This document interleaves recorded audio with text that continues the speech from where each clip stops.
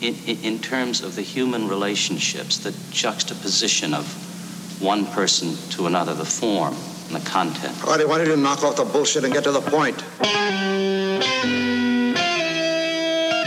Hey kids, it's time for Pizza and Pop Culture with our Rogues Gallery of Talent.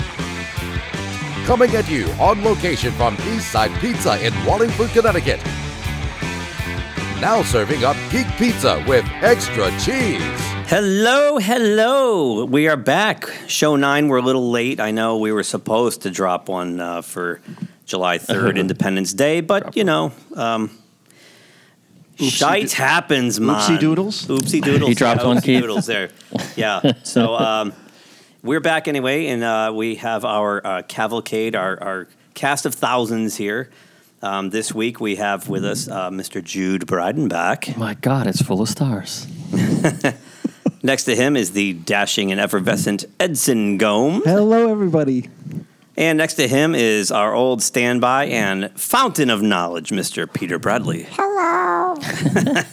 And I would be the host this week, Mr. Shitty Chicken. Just a quick reminder before we let's get our housekeeping out of the way here. Our website, pizzapopculture.com. You can find us on the stupid social media that we all hate, Facebook, Twitter, and whatnot. And, you know, we're looking for subs here. We need some subs. It's a rough climb to that first 100. So, you know, tell all your friends and get them to hit subscribe, even if they won't listen, because it will help. So You should listen. Well, you should listen, but, you know. Gotta listen. You're missing out. Well, if you can hear us now, you're obviously listening. That's Get true. Your friends That's and very family true. And loved ones. And even people we you have don't the love. secret to life after this show. And click, they've just tuned out. So I was trying to keep him in. yeah, I know. It's a rough life. So this first segment, we're going to kind of do not so much up-to-date news, because by the time this gets posted, I'm looking at it later this week. We're recording this July the 7th. We're just going to talk about things that have kind of hung around in the news maybe for the last couple of weeks that we deem semi-important on a regular-ish basis. Before, though, and Jude's been part of this with me, we lost two of our new friends last month, in 2 weeks apart, literally 14 days apart.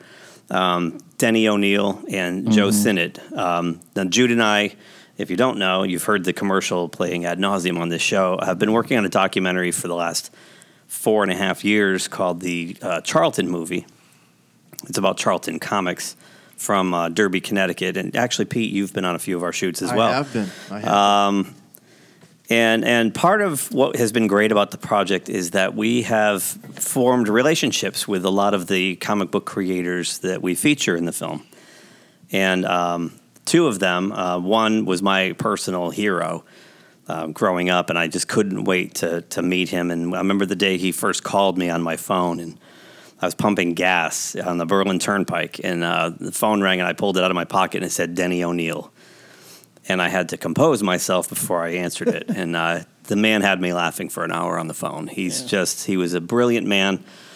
He passed on June 11th, 3,435 story credits. Wow. 55 years in comics. His first credit was Millie, Tony, and Chili's sensational sports clothes from Millie the Model of Marvel Comics. It was a one-page story. That really rolls off the tongue. It really does. He did that in July of 1966. And his last credit will be this month in July. It's one of the DC facsimile issues. Yep, it's a reprint of Green Lantern 85 he did with Neil Adams. If people who don't know which Green Lantern that is, it's got a famous cover in which he screams, "My God, my ward's a junkie." Yeah, that was such an amazing story. I can't believe they delved so deep into that at that time. You know, it was like 1970? 71. It's actually I have it right here. It was June 24th, 1971. They really went into the nitty gritty of drug. I mean, at first I think there was something with he was saying, "Oh, I'm undercover," or you know, Roy was saying, "I'm undercover," but, you know, trying to make up for the fact that he was doing, you know, shooting up and right. And you know, just had to admit it, and he was hooked. Denny and Neil were notorious for what they did with Batman and the Green Yeah, Lantern, Batman. Green Arrow stories back then. So Denny, he was the first one to agree to do the documentary, and I love that man. And spending a day in his house was something I'll never forget. And then 2 weeks later, on June 25th, we lost Joe Sinnott. Right. Joe was actually became a really good friend of myself and my co-producer Jackie's. We would go have lunch with him a lot, and we did a few Comic-Cons with him. We did panels with him. We were very close with Joe, and we were hoping that we'd get to see him before he spends the winters in Florida with his daughter, and we were hoping we could get to see him this summer somehow, if COVID would go away, and he didn't make it. Yeah. Joe has 9,088 story credits to his name, 72 years in comics. And he still was doing stuff. He was still working right up till the end. His first credit is called Factory Girl, a true first love story. It was a 7-page story that he did in First Love Illustrated for Harvey Comics in 1949. And he inked over Tom Gill pencils for that. And his last credit, right up to now, it's this month, Nervous Service from Archie and Me. It's a 5-page story from Archie Double Digest, number 310. July 2020 is the credit, and inked pencils by Al Hartley. So these factoids came from comics.org database. So, Joe, we love you, man. Just think about that. How many people can you say had a career over 70 years? 72 years. 72 Yeah, years. And 55 for Denny. And even when we interviewed him, I'll tell you, he had the spirit of a 25-year-old or whatever, 20-year-old. He was, enthusiastic still about doing what he loved to do, which is pretty much, still working on Spider-Man in the Sunday comics. So anybody who's opened up a newspaper and read the comics and saw Spider-Man, he worked on that. Right. Yeah, he was inking that, and he's just a wonderful guy. And the last time I was with him, we took a photo with him, and I said, "Hey, Joe, I'm going to get a cup of coffee. Do you need anything?" And he said, "Get me a new body, Keith." And it was horribly sad because he was in a wheelchair, and we knew. Yeah, we knew. So one other death that happened just yesterday, I believe, Ennio Morricone, the famous, prolific film composer who did scores for all the Sergio Leone westerns. He didn't do. Yeah. Yes, he did. Yes, he did. Yeah, he scored for John Carpenter's The Thing. Is that too loud? Sorry. John Carpenter's The Thing, and most recently known for The Hateful Eight, which he was... Hateful Eight? Given an Oscar for. Yeah. So, everybody knows John Williams and Jerry Goldsmith and Alan Silvestri and James Horner and guys like that, or who's the Batman? Danny Hans Elfman. Zimmer, or Danny Elfman. Yep. But Ennio laps them all. That's so right. What he had 200 and something films composed, or 500 films. I forgot what the number was. So speaking of Batman, heavy rumors. Have you seen these? We got. Before we get into the Bat rumors, I'd like to also report on yet another death. Oh. Officially, today? As of this month. As of this month, Funai, which manufactures VCRs in China, the VCR is officially going away. Which started in 1977. Funai, which makes VCRs for Sanyo in China. The units sold 15 million units last year, and has dropped to 750,000 units. So basically, they've opted that VHS has finally died. Had its lifespan. Let's have a moment, shall we? Yeah. But you know what? Like anything, all that vintage stuff always comes back.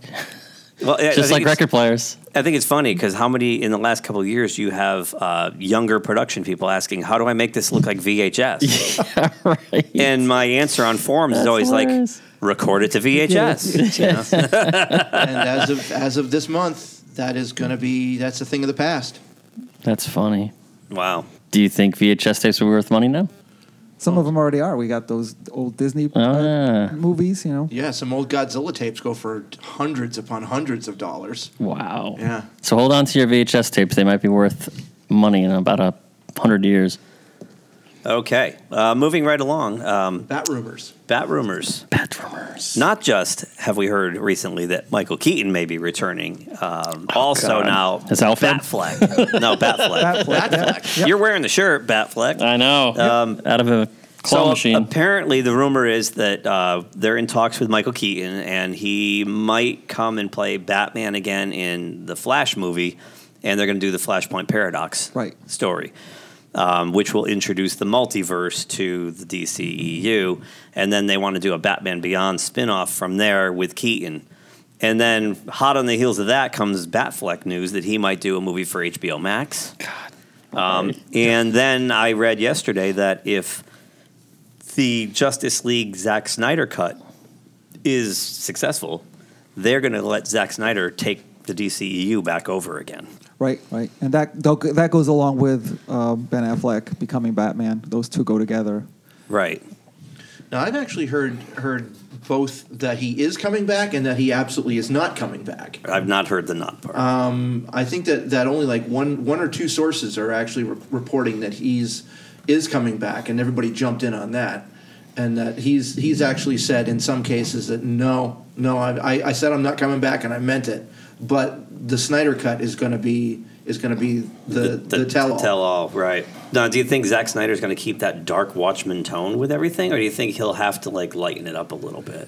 Well, he has said that his Snyder cut is going to be with absolutely no studio interference. Right. So it's going to be however he wants it. If he wants it dark, he's shutting the lights off, man. And I've also heard to that point that he got dinged a lot for Superman because Superman is not even close to what Superman should be.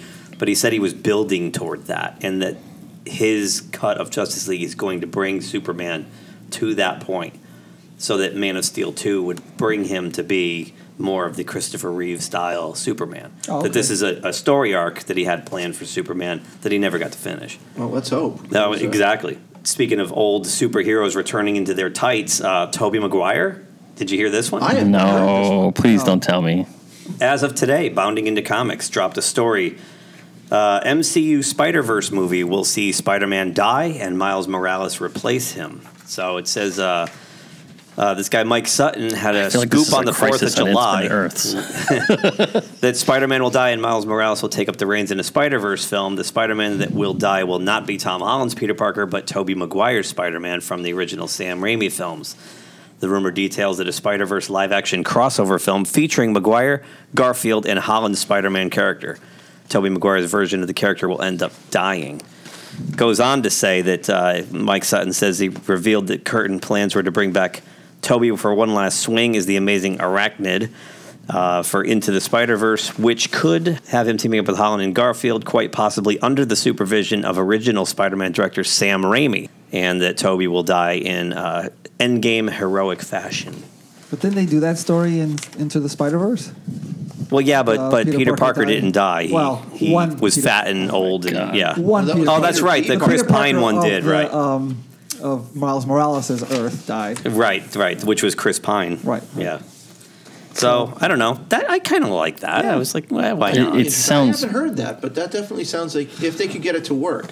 They should call it Spider-Verse Cash Grab, because that's clearly what they're doing there. Of course. But I think a lot of it is because when something like the Spider-Man property, which they sold the rights to Sony, and Sony rebooted it twice before then making this deal with Marvel and rebooting it for a third time, there's confusion out there as to why there's been so many different Spider-Mans, and this would be a chance to kind of fix that and let everybody know. Well, like I was saying, it seems like it's like a Crisis on Infinite Earths, right? Where they totally have to keep on recycling it and having it make sense. It's a multiverse, right? Which seems to be what is in vogue now. With Doctor Strange is going to introduce it into the Marvel multiverse, right.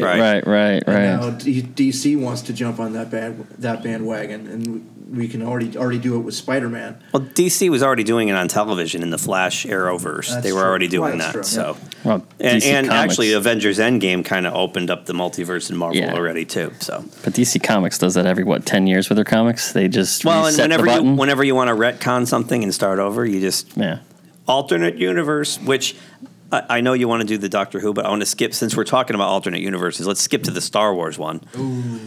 Which I can't wait for. If these rumors abound that Kathleen Kennedy's contract runs out next year and they're not going to renew, let's pray that they will retcon the entire sequel trilogy into an alternate universe and using something called the Veil of the Force.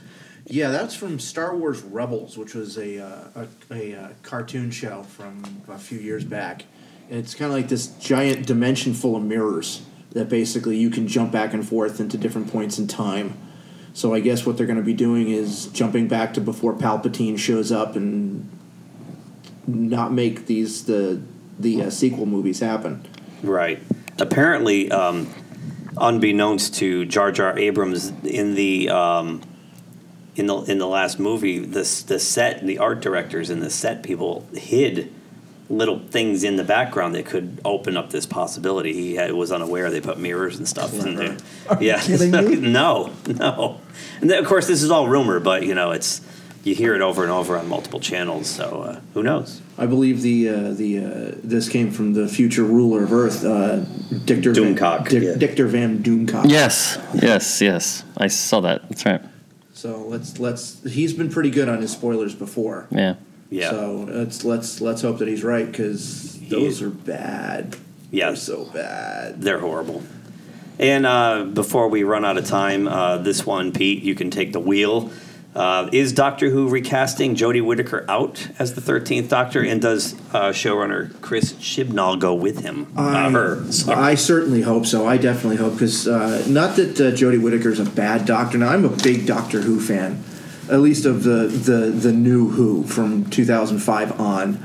And I think everybody's done a fantastic job as the Doctor. And Jodie Whittaker's, she's good. She's good. Unfortunately, she's dealing with some really horrible material, and that's squarely on Chris Chibnall's shoulders. And he turned it like into the Magic School Bus, and you get scolded every episode for, corporations are bad, and global warming is bad, and it's you just get scolded at every single episode. More identity politics. Exactly. And so it's plus it's got a lousy design aesthetic to it and everything. It just, I really hope that this rumor is true. Well, we will find out. But not for several years, though, unfortunately. But soon, hopefully. Right. Anybody else with anything? We got just under 2 minutes. When you guys heard of IDW Comics bringing together Back to the Future? Yeah. And Transformers? Have you covered this before? They're going to do another mashup series? Mashup series, and a new Autobot called Gigawatt, which is the DeLorean, time-traveling DeLorean. Oh, God. That thing sold out in about 5 seconds out there. I didn't hear this. That's hilarious. Is Bob Gale involved writing it, or? I don't know. That's great. But it's a 4-issue miniseries, combining the two franchises, and those are always fun. New toy. Why didn't I think of that? The Back to the Future comic book that Bob Gale did over this, I think it was 2 years, in like 15, 16, was actually really good. It was great stories in there. So, all right, let's take a little break and come back with our next topic.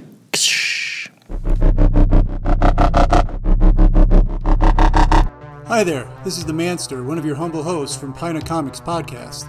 What is Pina Comics, you say? Fair question.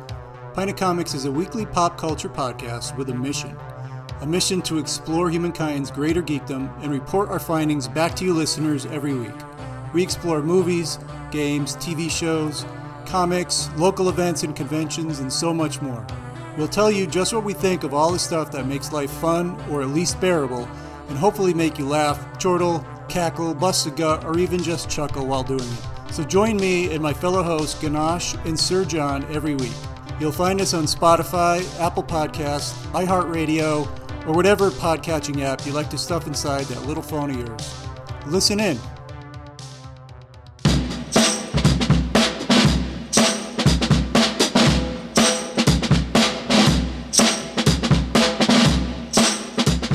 Show 9, feeling fine. We are back from break. Thank you, John Amenta, for sending that new promo for Pinto Comics. And, if you're sick of listening to us, which I wouldn't doubt, listen to our friends. Pinto Comics goes to the stratosphere. 4:30 movie, Inglorious Trexperts, and Best Movies Never Made. They are good shows. And there's a lot of other good shows out there, too. just the list will just keep getting longer and longer. But anyway, so we're back here with Jude, Edson, and Pete. Hi. And you guys remember when you got sick, quote unquote sick, and you stayed home from school and you'd lay on the couch and watch game shows until the soap operas took over? Very fondly, actually. Yeah, it seems like those have all gone away, you know? Like, you don't see the wall-to-wall game show thing anymore. You know, now that you mention it, I mean, yeah, soap operas are still a thing, but game shows, yeah, now that you mention it, they've kind of fluttered away. Right. I mean, you know, they say things like The Amazing Race or Survivor are game shows, but are they really, or are they just reality TV veiled as game shows? They're evolved game shows. Yeah, sure they are. They unevolved. Yeah, right? That's highly scripted game shows. So, you know, and you have Game Show Network and Buzzer and things like that. But, you know, they have a couple new shows, but they don't seem as, I don't know about you, but like when I'm watching Game Show Network and one of their new ones comes on, I turn the channel. I'd rather watch old Family Feuds. Alan brought up a great topic about game shows and kind of where have they gone and why have they gone. And I think it's a great topic. Thank you, Alan. Thank you, Engineer Alan. Anytime. So... I found this article on tvguide.com, and I'll put it on our social media and whatnot. But there's the top 10. We'll run down the top 10. I got a few factoids, and I'll just throw stuff out at you guys, and we'll spitball this. Number 10 is the Newlywed Game, created by Chuck Barris, known for The Gong Show. I miss The Gong Show. I love The Gong Show. Remember The Gong Show movie? I do. What? 1980, The Gong Show movie. What? Yeah. No, it's true. I know there was a movie called The Quiz Show, right? Quiz Show is a great film. It's based on a game show called 21. Chuck Barris, it launched in July 11th, 1966. It featured Bob Eubanks as the youngest game show host ever. Really? Yeah. In 1977, it went into syndication. And then in 1988, Paul Rodriguez took over. In 96, a guy named Gary Kroger took over as host. And then in 2009, Game Show Network launched their own version with Carney Wilson as host. But the Newlywed Game, anybody remember watching that? Vaguely. I know that this is a slightly different show, but I remember the Dating Game. Also a Chuck Barris production. Also Chuck Barris, excellent. Okay, but very very similar, where they would ask where you'd ask like oddball questions. Correct. About where's the strangest place you made whoopee and stuff like that. I do know that there was a serial killer who made it onto the Dating Game. That's awesome. A serial killer named Rodney Alcala. Rodney Alcala, which I know nothing about, but they do have the internet on computers, so our loyal audience can look it up if you are interested in serial killer Rodney Alcala, who actually was on the Dating Game as a contestant. I don't know if he. Be a question on Jeopardy. Look at that. You like that? Huh? Yeah, there you go, Jude. And if you've had too much of serial killers, getting back to the Newlywed Game, I do remember watching that as more like as a family and just enjoying the heck out of the way the couples used to give each other dirty looks. Usually the wife giving the husband dirty looks when he missed an obvious question that he should know. Exactly, yeah. And like hitting them over with that. What was that placard that they write their names? Yeah, they had those oversized cue cards. They were like novelty checks. They were so big. Number 9. What's my line? Simple concept. Celebrities question a stranger and try to guess which is his or her job. So a lot of celebrities were on that. Debuted in 1950. It was called Occupation Unknown originally, and then they changed the name. The host was John Charles Daly. 1968, it was taken over by Wally Bruner, and it ran till 1975, the last 3 years with Larry Blyden as host. So, anybody remember that one? No. Not in the slightest. I feel like I'm completely out of that whole... There were hundreds of celebrities on that.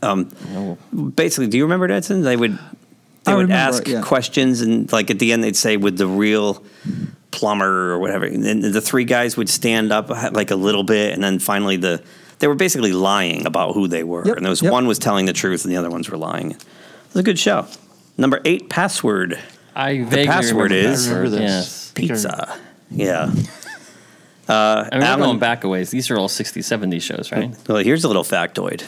The host, Alan Ludden, met his wife Betty White on the set of this show. The Betty White? Yeah, the Betty White. Oh, wow. Yep. So he was the first host and debuted in 1962. He died in 1981. He was succeeded by Tom Kennedy, and it turned into Password Plus in 1979, Bert Convy in 1984, Super Password, and Regis Philbin took over in 2008 when it became $1 Million Password. Regis.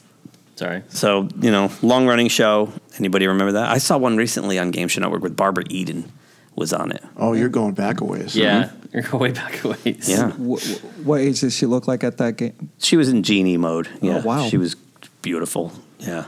It's a great show. What's funny is how it's a difficult game because you have to kind of, you have a word and you have to try to get them to guess the word without giving it away. Right. It's not easy. Oh, yeah. Yep. I think this is coming back to me now. Like if say we were playing, Pete, and I knew the word was rock, and you had to try to guess it, I would say like stone, gravel. Isn't that to get you to say rock? What was the pyramid? What was that one?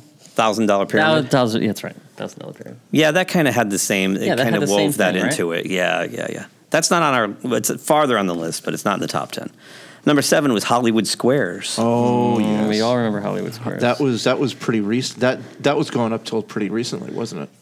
October 17th, 1966, with host Burt Parks. In the 80s, 86 to 89 was John Davidson. Remember John Davidson? Yep.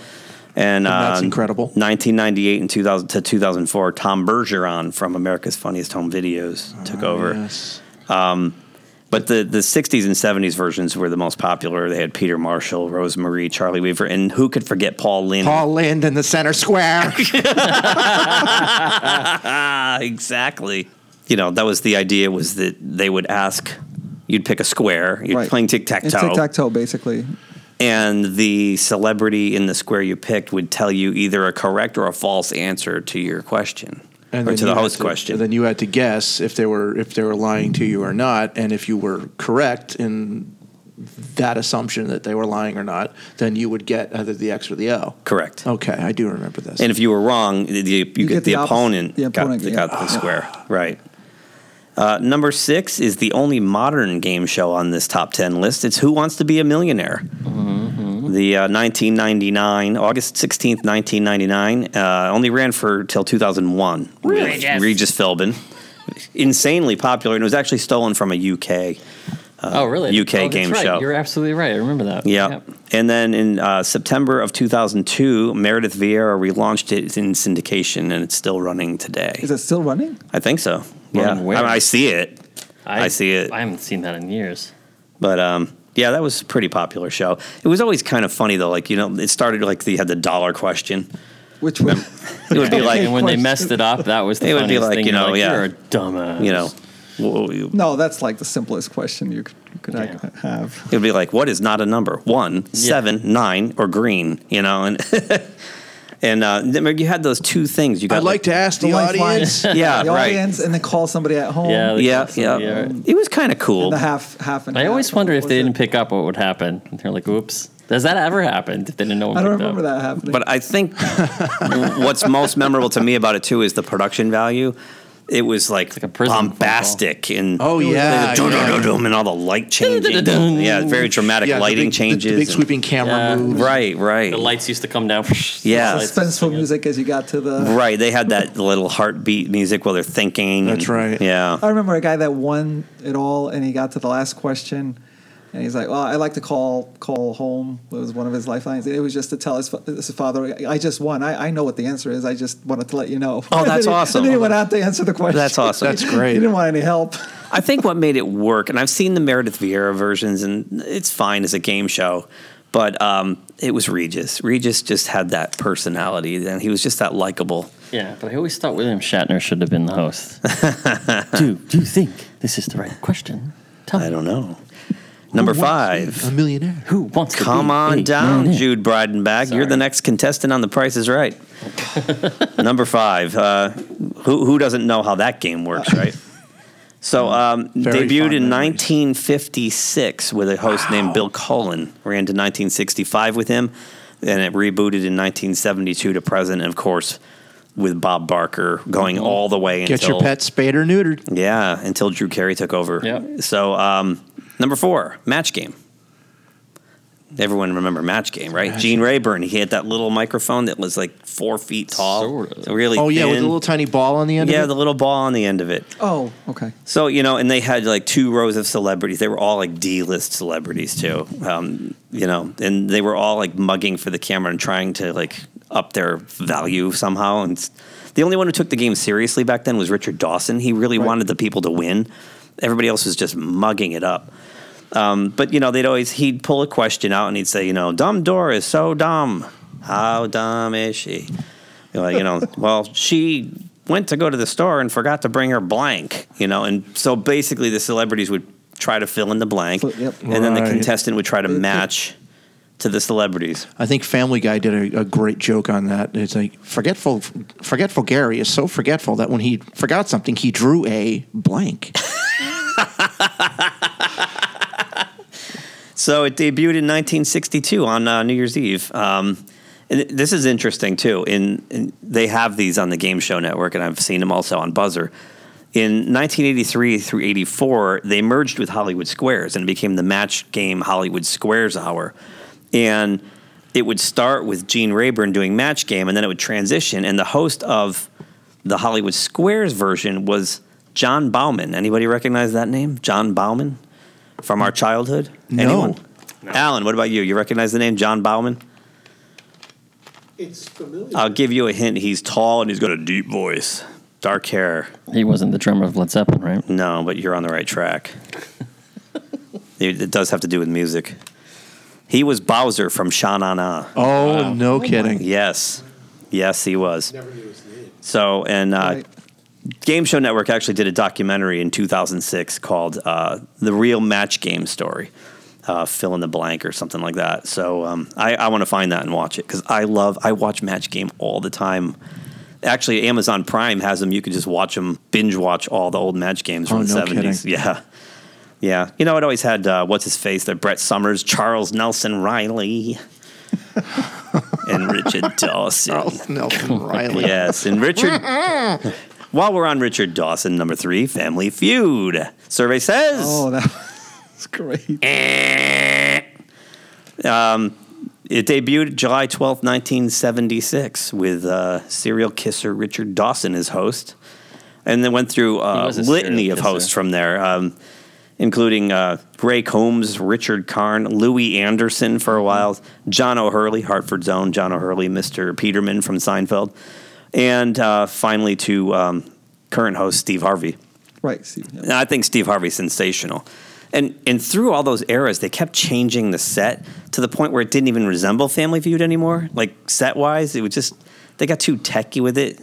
And I like how with Steve Harvey, they kind of brought it back to its roots, and it looks a lot like the original version now. The music to Family Feud has been eternally stuck in my head. Yes.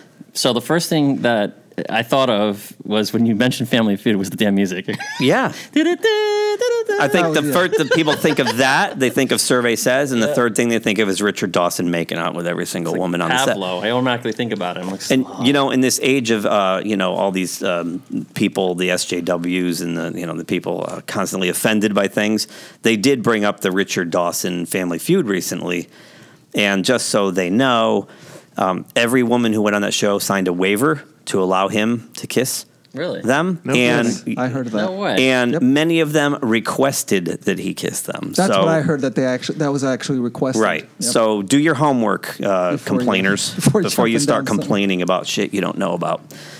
Number 2, Wheel of Fortune. Wheel of Fortune. Which is still on the air with the original host and hostess, if I'm not mistaken. Well, no, they're not the original. It debuted January 6th, 1975. And really? Yeah, it's a Merv Griffin show. And Chuck Woolery was the original host with Susan Stafford. Oh. And then in 1981, actually have the date, December 28th, 1981, they replaced them with Pat Sajak and Vanna White. And they're still there to this day. So they're like the longest, besides, I think with Jeopardy, they're the longest running. And Jeopardy would be our number 1, Jude. Jeopardy's our number 1 game show here. You did. Debuted March 30th, 1964, and then to 1975. And then it joined Late Night in the 70s. It had a couple runs in the 70s in Late Night. The current edition debuted September 10th, 1984, and that's with Alex Trebek. All the way up from 64 to 84 was a guy named Art Fleming was the host. So Trebek has been there since 1984. Always watching it to learn something. and I know this goes a little bit off, but I love the skits that Saturday Night Live made out of. That's my favorite part of Saturday Night Live. Oh yeah, they had some the skits they Turd made Ferguson. out of Jeopardy. Yep. Yeah, Turd Ferguson. Sean Connery was the funniest. Yes. You know who's really good at Jeopardy is Angelo. If you sit at Eastside Pizza with Jeopardy on, he starts rattling off the answers, and I'm convinced he's just seen them all over and over again. He's really good at it. It's uncanny how good he is at that. Yeah, you do kind of feel good when you blurt out something really obscure, and then you just, I'm a genius. Yeah, and the whole room goes. It's like, how the heck did I know that? Yeah. It was like through osmosis or something. Someone talked about it once on a Who is Shakespeare? Oh my God, I'm a genius. So out of these 10, and there's 60 on the list, but out of these 10, 9 of them were created in the 60s and 70s. So what does that say about game shows? Well, I'm surprised because I grew up in a different era in the 80s, and Double Dare was really popular. Double Dare. Let's see if that's on I'm surprised here. Double Dare's not on there because they used to do a Double it's not Dare. top 10, Jude. They used to do a Double Dare for kids. Double Dare is top 60. It's right here. Oh, it's top Double 60? Dare, yeah. And then they used to do a Family Double Dare, which was later on in the evening. And I used to like Joker's Wild. Remember Joker's Wild? Joker's Wild? I don't remember that one, no. Yeah, but there was a while, I think they used to have some game shows that were aimed towards family. I think they're all aimed toward family. Yeah, but a little bit more, like Double Dare, you had to get your parents to go through an obstacle, and if they didn't do it right, they got slimed. So, kids like to see that stuff. But there is a new one now called The Floor is Lava. The Floor is Lava. Really? It's on The Netflix Floor right is now. Lava. Yep. My friend watches that with his kids, and his kids love it. And so, they're those were probably popular back when I was growing up, but and then of course later on the terrible game shows, I guess you want to call them, The Bachelor and the rest of all those became but those are more replacements, I think, of the late night game shows. Well, the Bachelor's not on this list of 60, believe it or not. I'm stunned. How about Concentration? Is that Concentration is here. I always love Concentration. Card Sharks, Dating Game, Deal or No Deal. There's some good ones on here. What was one with the whammies? Oh, that was. That's right. I just saw it. I remember that show. Press Your Luck. Press Your Luck, yeah. And That I is think here. Snoop Dogg is currently hosting that one. Yep. 21 is on here, which is the inspiration for the movie Quiz Show. The rigged game show, famous rigged game show. Yep. If you've never seen the movie Quiz Show by Robert Redford, look it up. It came out in 1994. It's fabulous. I used to watch the Weakest Link with my mom too. Remember that show? Yeah. You're the Weakest Link. Yeah, the lady used to that. Yeah. And what was the one with the briefcases where they Deal or No Deal? Deal or No Deal. Right. My daughter loves that. There's a video game. Yes, the video game's great. Dave and Buster's. Yeah. She loves that game. Isn't it fun? I play it all the time too. It's so much fun. I like the ones that made you think. You know, I mean, some of these that are frivolous are fun too. But I always like the ones that made you think. I always like the Family Feud. Although Family Feud, they'd survey 100 people, and sometimes you'd be like, where did that what come three from? people What are you are talking about? so stupid? Like, at the bottom there was some dumb. Nobody ever got it. And you know what the trick to Family Feud is that none of them ever caught on? If you win at the beginning, when you win the showdown at the front, pass to the other team. You always wind up. They always say, "Oh, we're going to play." You never clear that board. There's always some asinine answer on there. You're never Something going you find in a bathroom. Lawnmower. Show me lawnmower. Ding. Yeah, right. Exactly. It's it's hilarious. I do think Richard Dawson was a great host in my favorite TV show or game show, The Running Man. There you go, The Running Man. Well, we will have to revisit this topic down the road, but I will post this article, the top 60 game shows, on our social media. And as Chuck Woolery would say on Love Connection, we'll be back in 2 and 2.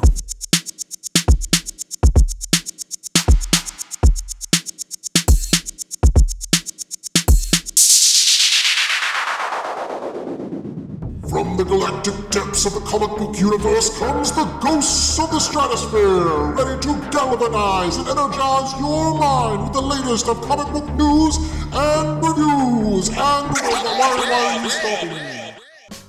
Yes, that's much better. Hi, this is Andy Larson for Ghosts of the Stratosphere. Join me every week along with my co-hosts Rob Stewart and Chad Smith, as well as a cavalcade of fantastic comic book guests as we dish out heaping helpings of the greatest and latest of comic book news and reviews. You can find us under Ghosts of the Stratosphere as well as on our website www.gotstratosphere.com. Hope to see you soon, folks.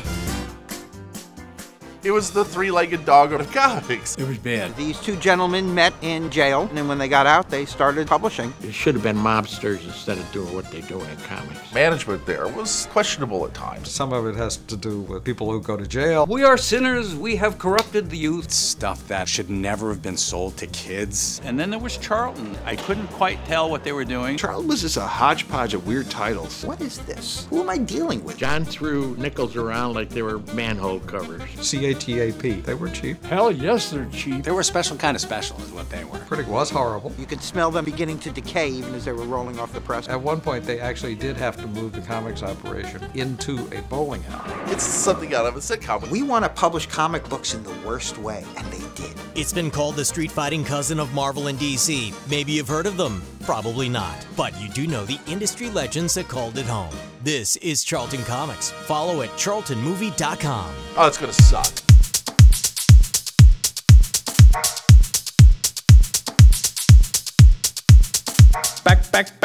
Back. We are back, and we're on our last.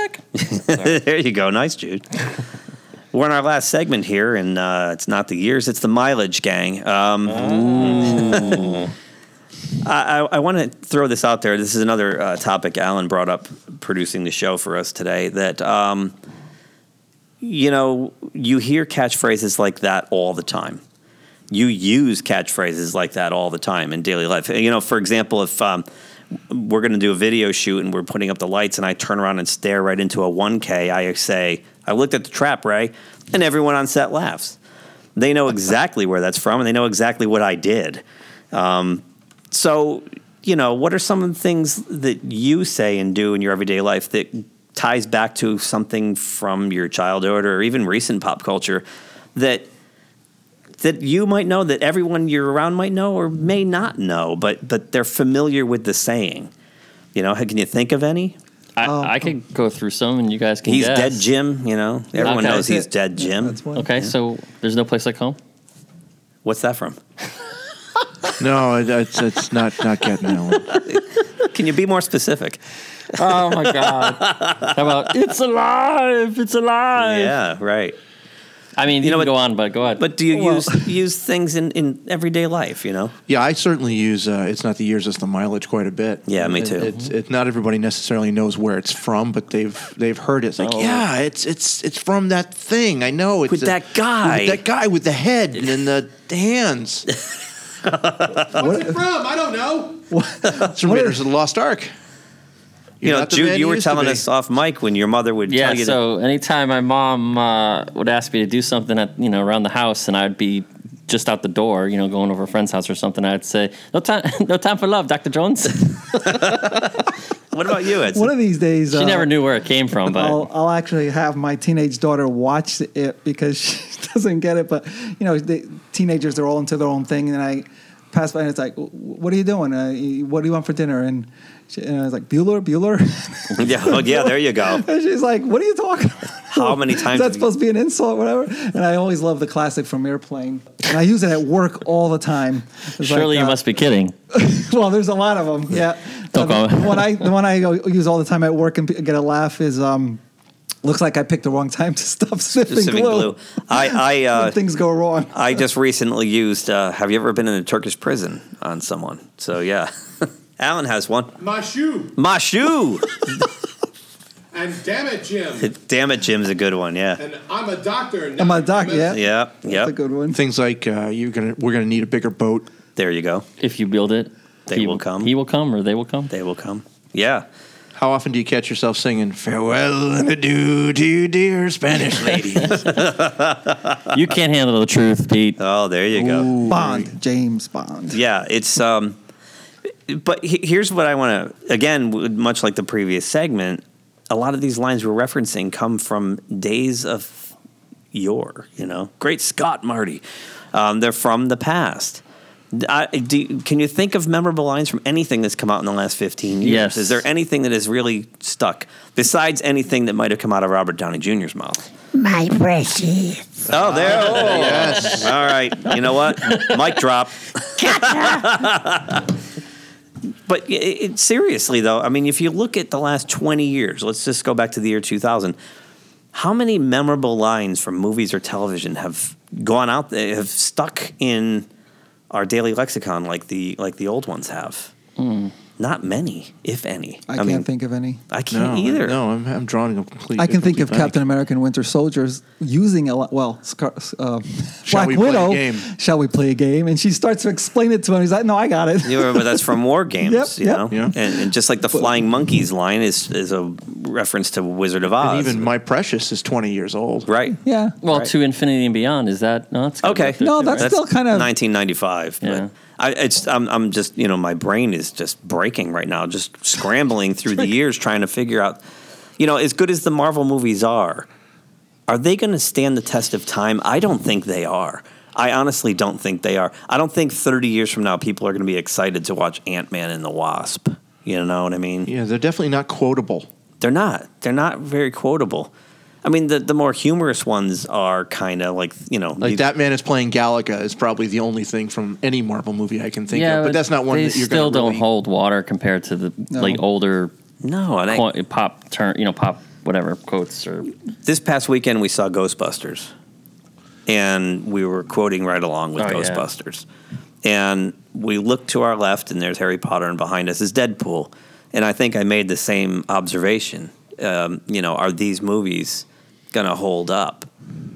Like Ghostbusters, we're watching a 35-year-old movie, and will those kind of movies be around in 35 years? Will people be quoting those movies in 35 years? Any of the Marvel movies or any of this stuff? I mean, when you quote Star Wars, you quote "May the Force be with you." The original three, right? Yeah. I thought they smelled bad on the outside. Right? I am your father. Right. Everyone says I'm your father, or you're not my father. Right. So things like that. I don't know. I'm always curious to know if when the movies were, when they were written, they wrote these scripts, whether or not those were going to become famous lines. You know what I mean? Because some of them are just brilliant. No, they really are.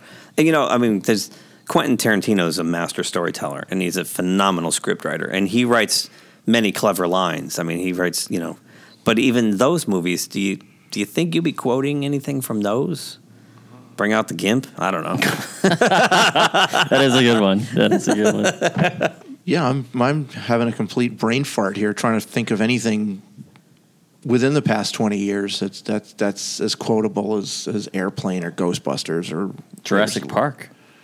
Hang on to your butts. Yeah. So that's right. Even then, that's not a recent movie. So let me throw this out to you guys. What is it about those old movies that are so quotable? Is it us? Is it because they made an impact on us as young adults? I was going to ask, is there a generational thing to it? Like where our generation, it just hits its... I think music in movies, like especially Disney movies, like Frozen and stuff, I think the songs are more reminiscent of having something that would get stuck in your head than older movie quotes. Because that stupid Frozen song, it gets stuck in my head. If I hear it, it's stuck in my head the whole day. Let me ask you this. Let It Go? Is that the name of the song? Yeah, Let It Go. Let It Go, Let It Go. Okay. All right, let me ask you this. Which one is dug further into your brain, that or the song from Titanic? The Frozen, definitely. But I going back to you, Edson, I think you're onto something there. Is it just a generational thing? Are we looking through our rose-colored glasses at our past?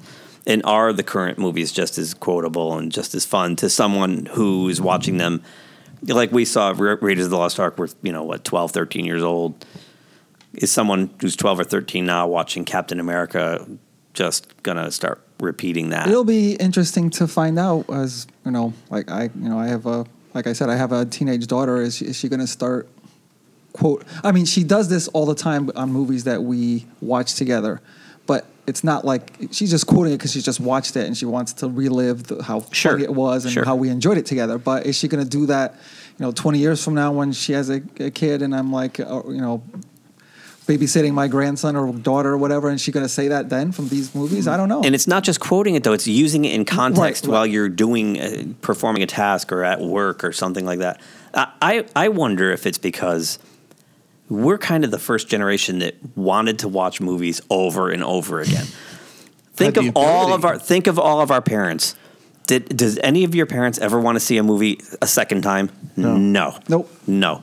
We were the first generation, I think, that latched onto it and embraced these things as the art that they are, and we got to know them backward, forward, inside, and out. Well, we also had the ability to watch them multiple times due to a home video. Home video, right. So we could see older. That's true. Yeah. But even in the theater, we were the first generation that wanted to go back to the theater multiple times and see that movie again. I remember sitting in the theater all day and watching Return of the Jedi 3 times in the same day. I don't think the previous generations really cared to do that. There was certainly a type of kid that would go and see like the B movies like 5 or 6 times.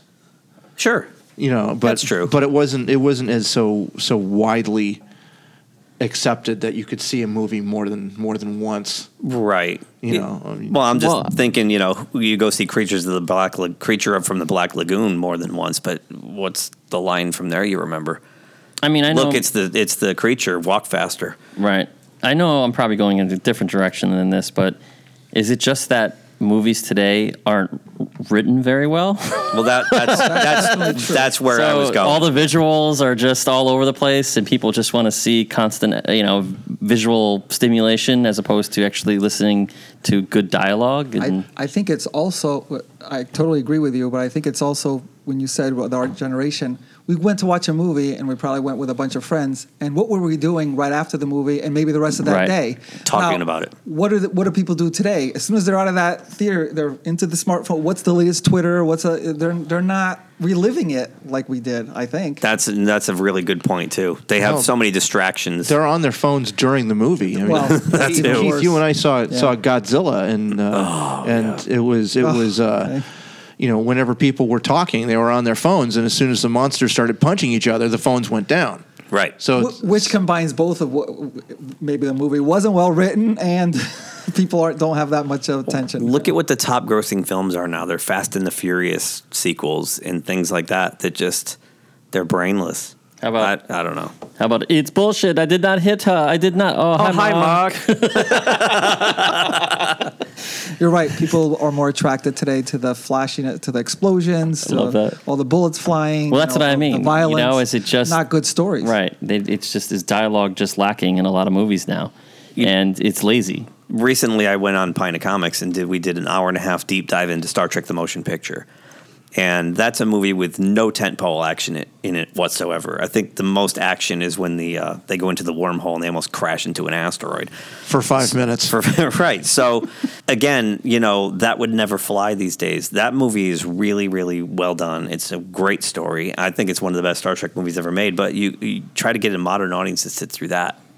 It's just not going to happen. So, you could be onto something with that. Characters aren't compelling. The story doesn't draw you in today most of the time. No, it doesn't make you think about you in that situation, which I used to do all the time in the older movies.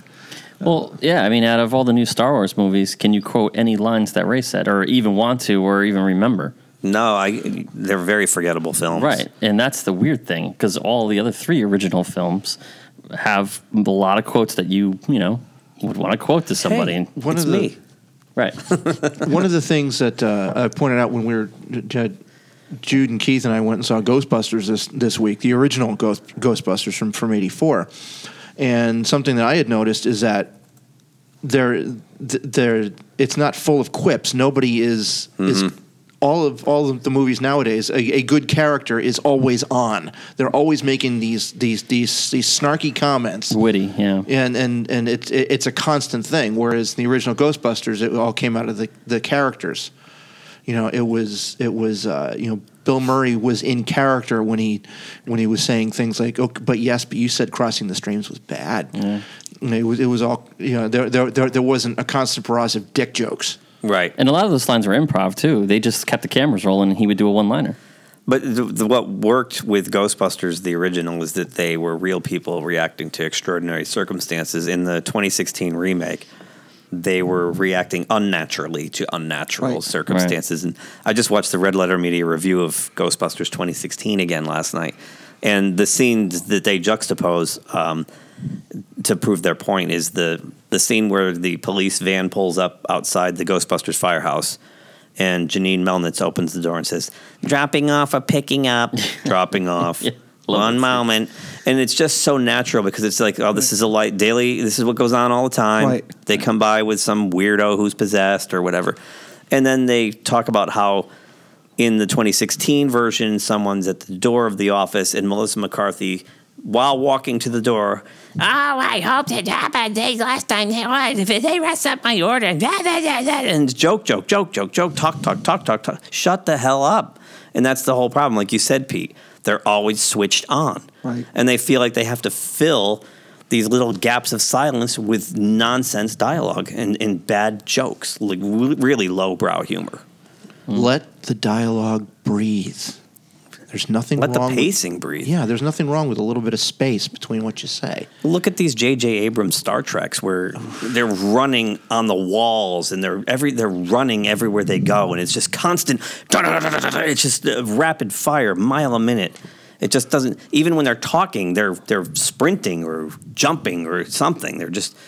They don't take a minute to just stop and talk. Well, like I was saying earlier, audiences nowadays just don't seem to have the attention span. No, they don't. The phones will come out, or you'll fast forward through something until something blows up. Then the phones go away. Right. And it's probably why there aren't so memorable quotes of anything, because there's very little dialogue in modern films. You're not absorbing anything worth anything. I think your point is really well taken. It's in that they're not thinking about it. They're not absorbing what they just saw after the fact. They come out and they're right onto the next bit of entertainment. I need more stimulation, more stimulation, Yep. more. But some of these quotes are timeless. I mean, some of these people put these quotes on their gravestone, like "There's no place like home" or any stuff like that. Like, these quotes have some serious impact for people. They actually, they're absorbed with these quotes. They're part of their Well, lives, I'm going to use a right? quote from Pulp Fiction right now. Let's not just start sucking each other's dicks quite yet. All right? But I'm serious. Like, there's no place like home. I mean, to some people, you say that. Like, Wizard of Oz, for some people, it's frankly, my dear, I don't give a damn. I mean, there's so many that go back. I mean, 'Twas beauty that killed the beast. There you go. Yeah. But I mean, they're timeless quotes, and they're just one sentence that could trigger a reaction for some people. Trigger a lot of memories. Yeah, a lot of memories, right? Going, yep. So that's pretty powerful stuff. I think the answer is we need to get a youngin into one of these conversations and find out how they perceive the last 20 years of creative art, if you will.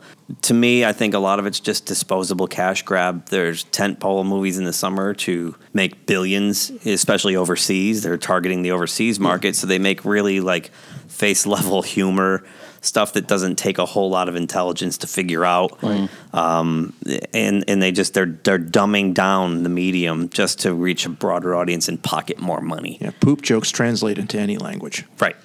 Right. And are those dumbed down, movies making that generation even dumber? I mean, I'm wondering if there's an effect to that.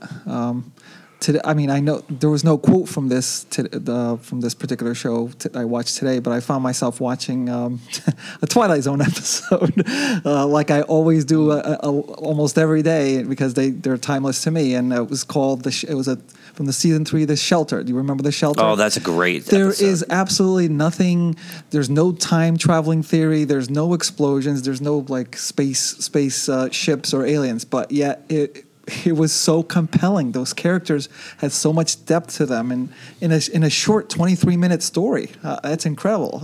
I couldn't get enough of it. It's a great episode. It's about impending nuclear holocaust, and the one neighbor has a bomb shelter, and all the other neighbors are trying to get in there. Yes. They have to be selective about it. And the way they were all ready to eat each other. They were best friends at the beginning of it, Right. and then like a switch, they turn on each other, and prejudices come out, and it seems so real. And it still works. It's still contemporary. Yeah.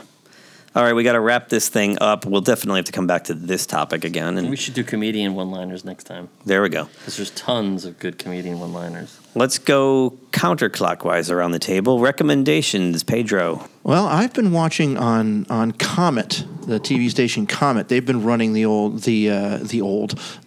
remake of Battlestar Galactica. Oh, the 2004? The old 2004 one.